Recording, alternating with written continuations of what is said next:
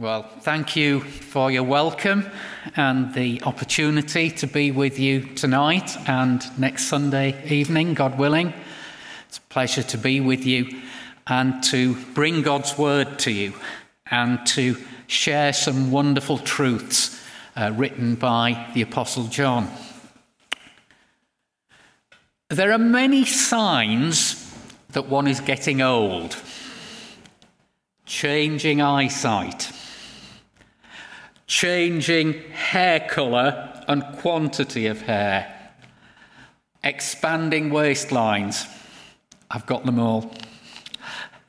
And the way we speak to others will often give the game away. When I was a school teacher many years ago, I would often refer to younger students as son. Do this, son. And then I realised one day I was starting to say the same thing to my colleagues, younger colleagues on the staff. I realised I was getting to be amongst the oldies then. Well, the early Christian writer, Jerome, reports that when the Apostle John was too old to continue as a preacher, he used to be carried into church on a chair. And as he did, he would speak to the people in the congregation as they carried him through. And his message, even though he could no longer preach in a formal way, his message as he went amongst the Lord's people was, "My dear children," or your translation I think had, "My little children, my dear children, love one another." Isn't that wonderful? That was what the man had learned after years of being a Christian. My dear children, love one another.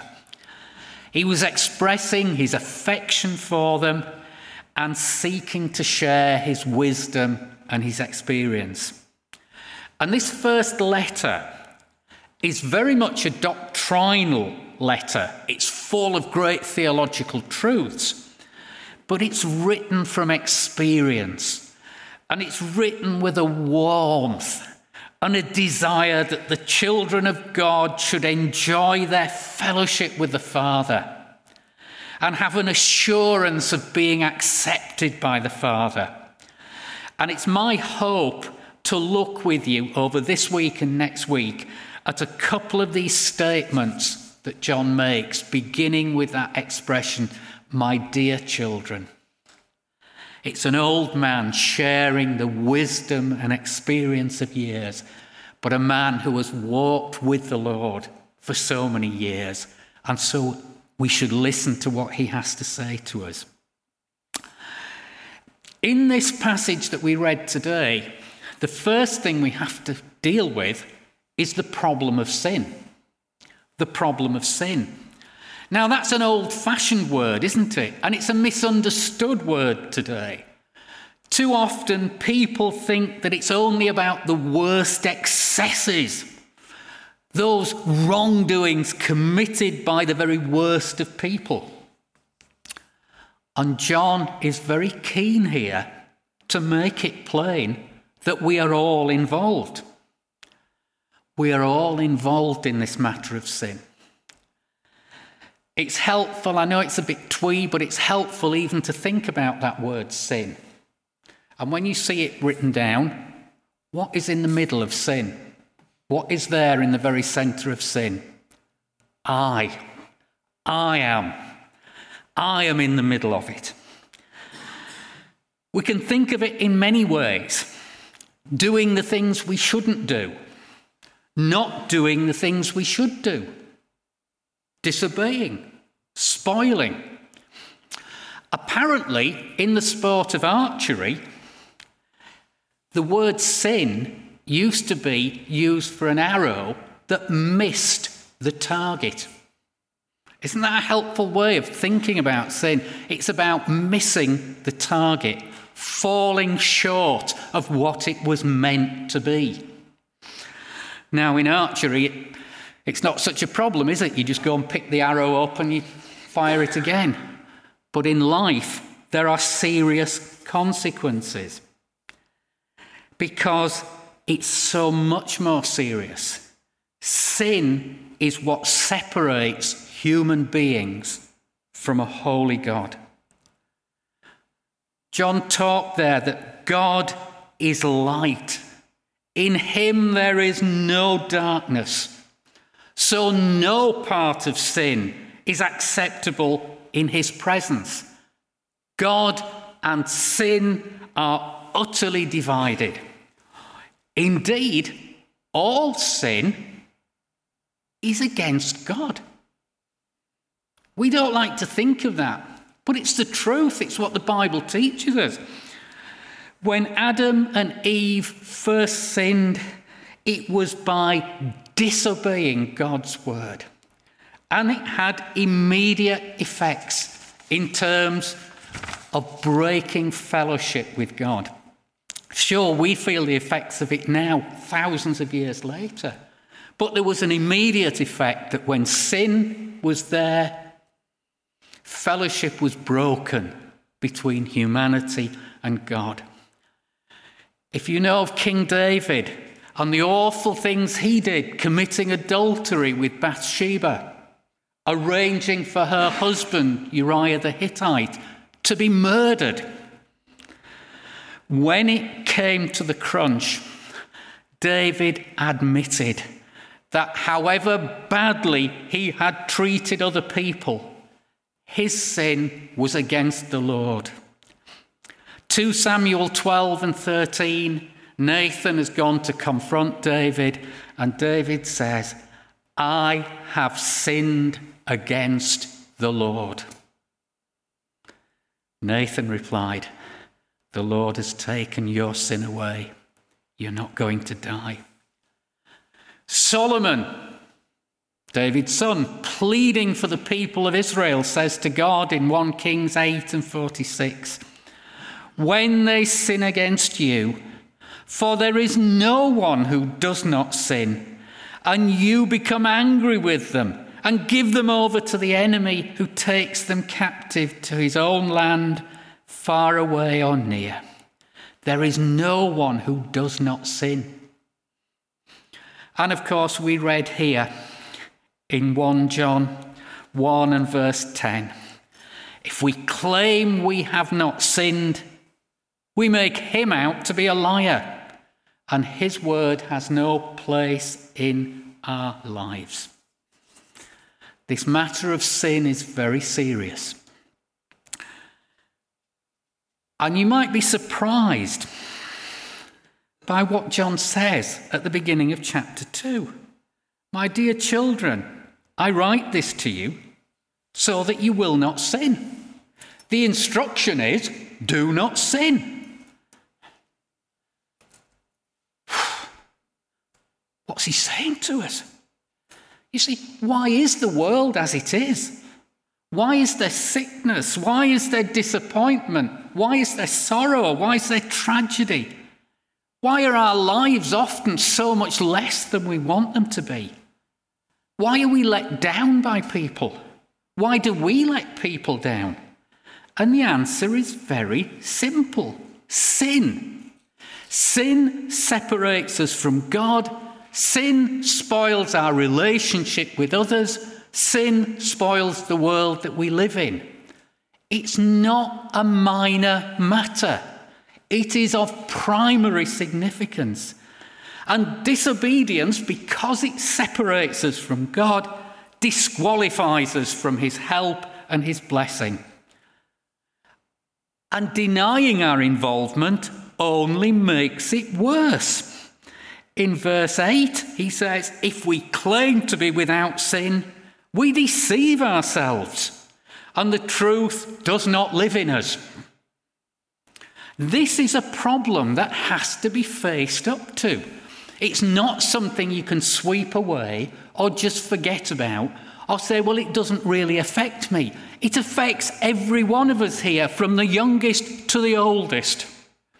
Men, women, boys, girls, it affects all of us. Well, that's not a very encouraging message I've brought to you so far, is it? So let's move on. and see, secondly, the cure for sin. Because in that same verse at the beginning of chapter 2, where he says, "My dear children, I write this to you so that you will not sin. But if anybody does sin," get hold of this, "we have an advocate with the Father, Jesus Christ, the righteous one." This is real. If anybody does sin, he's not saying that we can be perfectionists, so we should pretend to be perfectionists. There's no scriptural support for perfectionism. If you know people who are perfectionists, aren't they pains? My nephew worked as a joiner for many years, and I got him to come and fit some fitted wardrobes in a bedroom. And we spent all day on it. And we got to the end of the day, and he stood back and he said, "That's not straight." And do you know what he did? He dismantled the whole lot. And we had to come back the next day and do it again. What a pain. We're not encouraging that sort of perfectionism.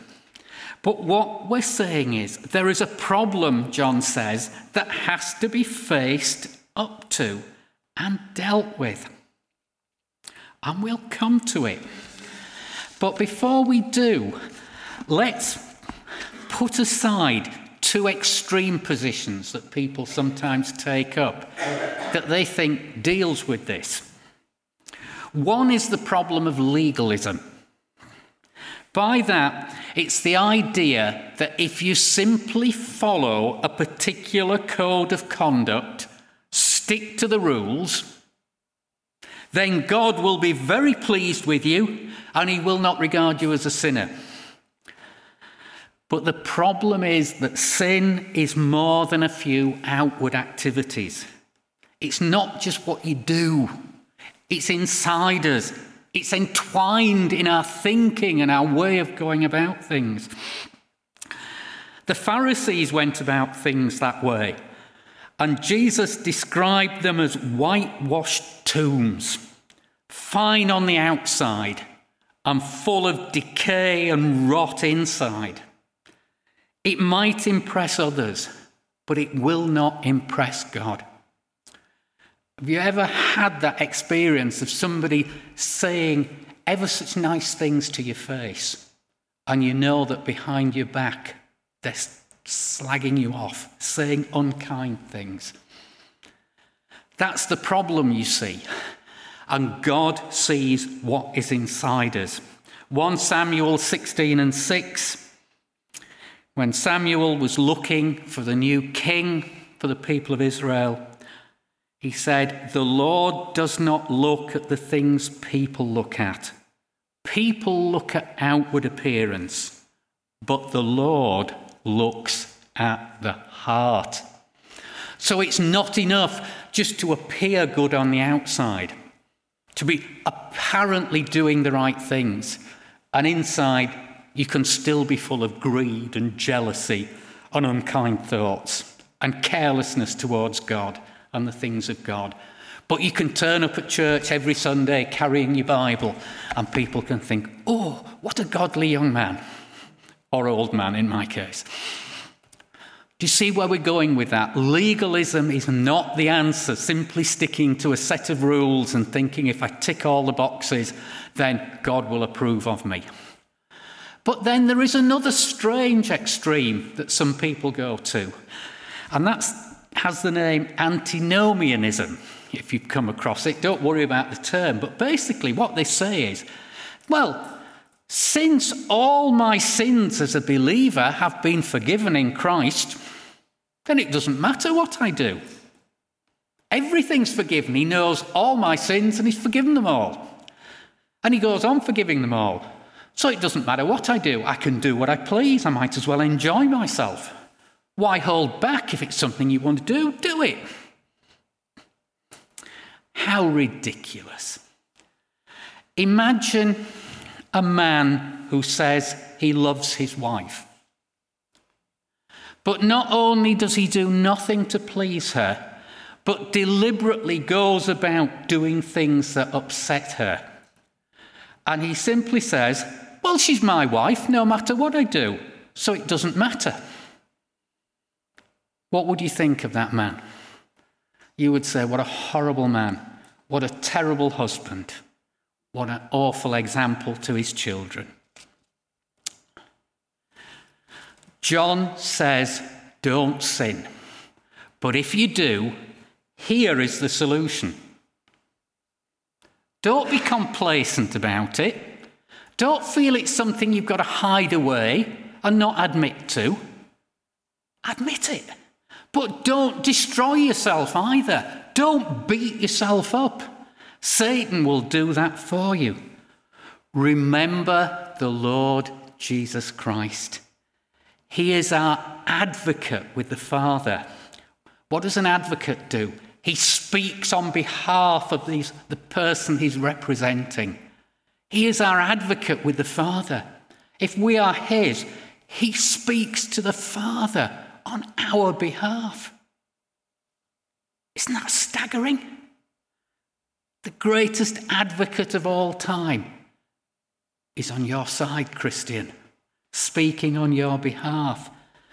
But more than just speaking in our defence, he actually puts forward the positive case, because he is the righteous one. And let's come to that word that Tony mentioned, propitiation. But that's not a word you use often at school, is it? When you're talking to your mates in the playground, you don't use the word propitiation, do you? No.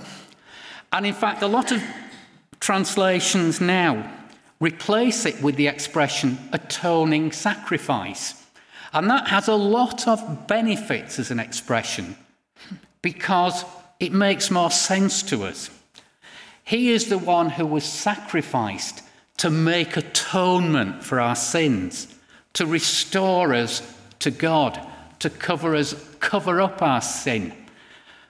But propitiation is actually stronger than that, because propitiation has not only the sense that your sins are forgiven, but it has the whole sense that God's righteous anger is turned away from us completely.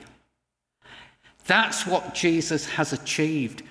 By dying on the cross in our place, taking on himself our sin, and giving to us his righteousness, not only in God's sight are we not guilty, and that would be a wonderful thing if he were just a sacrifice that made us not guilty for our sin, but the effect of what he's done is to make us loved by God, so that the Father loves the sinner saved by Jesus, just as he loves his own son, Jesus. Isn't that fantastic news? That not only is my sin forgiven, not only can I walk away, I'm not guilty, but when I trust in Jesus, when he is my hope and my advocate and my propitiation, I walk away knowing that God positively loves me. It's not just that he's not angry with me anymore. He positively loves me. He loves me as he loves his son. That is what this is about. And so when you see that, you see why this is so great. Why go on pretending you're not a sinner? When you're deceiving yourself, you're making God out to be a liar.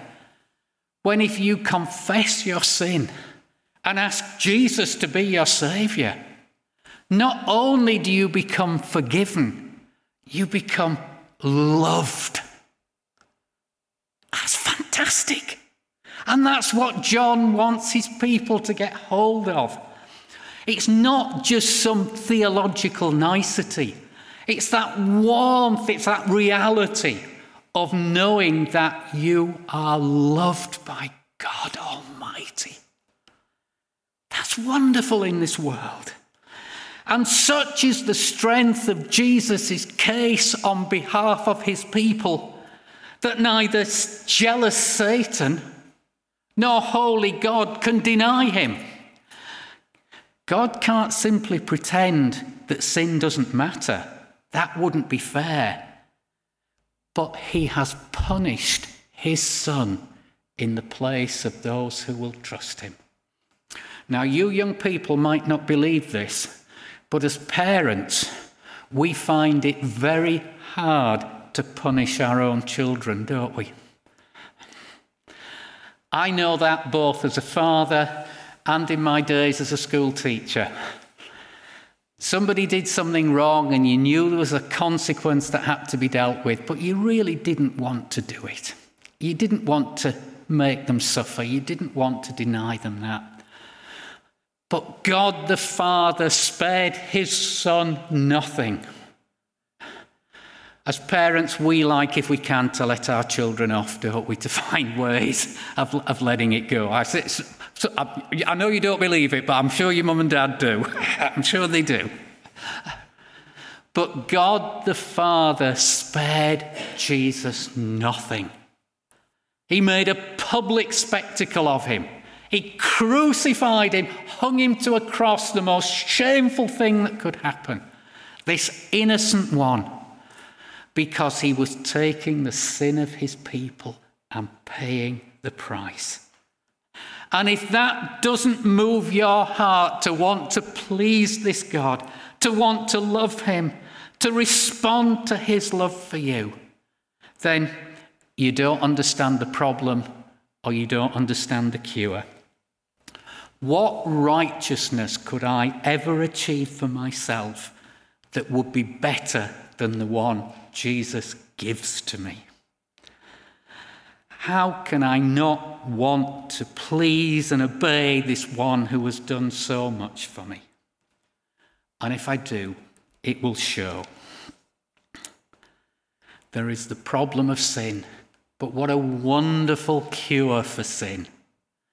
And John wants his dear children to delight in it, to be thrilled by it, to grab hold of it and run with it.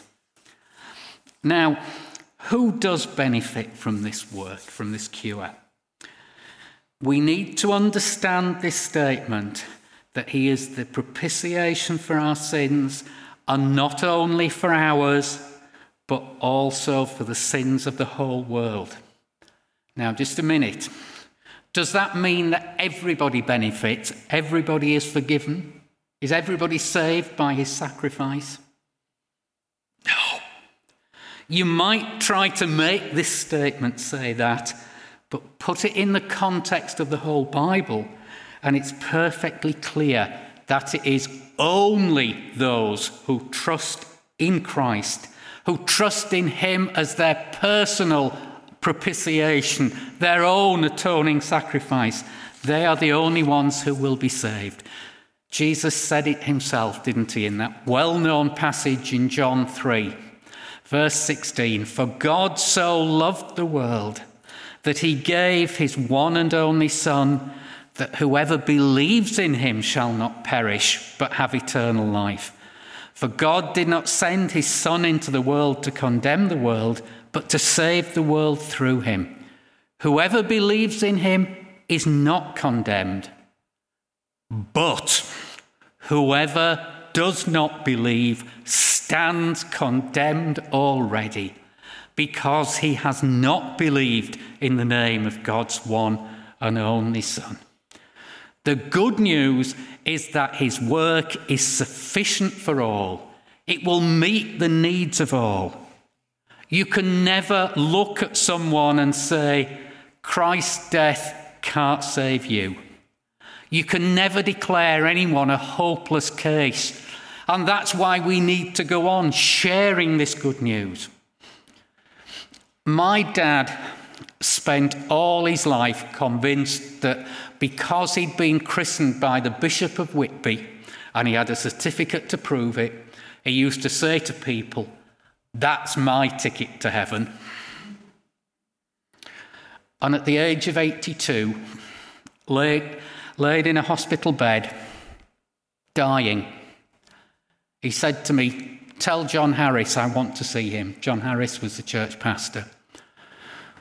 So I said to John, I can't imagine why he wants you, but will you go and see my dad in hospital? And he went in, and my dad at 82 looked at John and he said, John, I want to tell you, all these years I've been wrong, and I've asked the Lord to forgive me and put things right for me. And I had the most wonderful last 6 weeks with my dad before he died, because I knew he was going to glory. I had spent year after year praying for him. I'd virtually got to the point where I didn't believe he could be saved. Never believe anybody is beyond the power of this gospel. That's the good news. We have a cure that works, a cure that is available for all. Imagine you could find a treatment that would cure every possible cancer. Wouldn't that be wonderful? Can you imagine having that? But even if you had it, it would still remain the case that unless a person took that cure, it wouldn't do them any good at all. It would only be those who received that treatment that you could offer who would be cured. But wouldn't it be wonderful to find someone despairing, dying, giving up hope, and be able to say to them, I've got a cure here. Take this and you'll live. Wouldn't that be the most fantastic feeling? Well, Christian friends, that's what we have. We have a cure for the problem of sin. And it needs people to know that it exists, and that's our duty. They will then either take it or not take it. That's not in our hands. God will either save or not save. That's not in our hands. Our responsibility is to share that good news. And you know what? One of the best ways you will share it is by showing in your own life that it's real. If it means something to you, you're not talking about something theoretical. You're saying, this worked for me. I know this is true because Jesus has saved me, and he can save you. And that's the good news we're here to share. So if we've benefited from this, we need to enjoy it. We need to be thankful. Yes, we still need to confess our sins regularly and often, because as often as we forgive our sin, as we confess our sins, he's faithful and just and will forgive us our sins. But then we need to show it. We need to show it as churches and as individuals. We need to help one another. We need to be ready to share this news, this good news. And we need to find our encouragement, our motivation, our assurance in that lovely Saviour Jesus, the righteous one. John wanted his dear children to enjoy this salvation. Isn't that what we want to? That we might not only know it, but we might enjoy it, and that our enjoyment might overflow so that others might come to it too.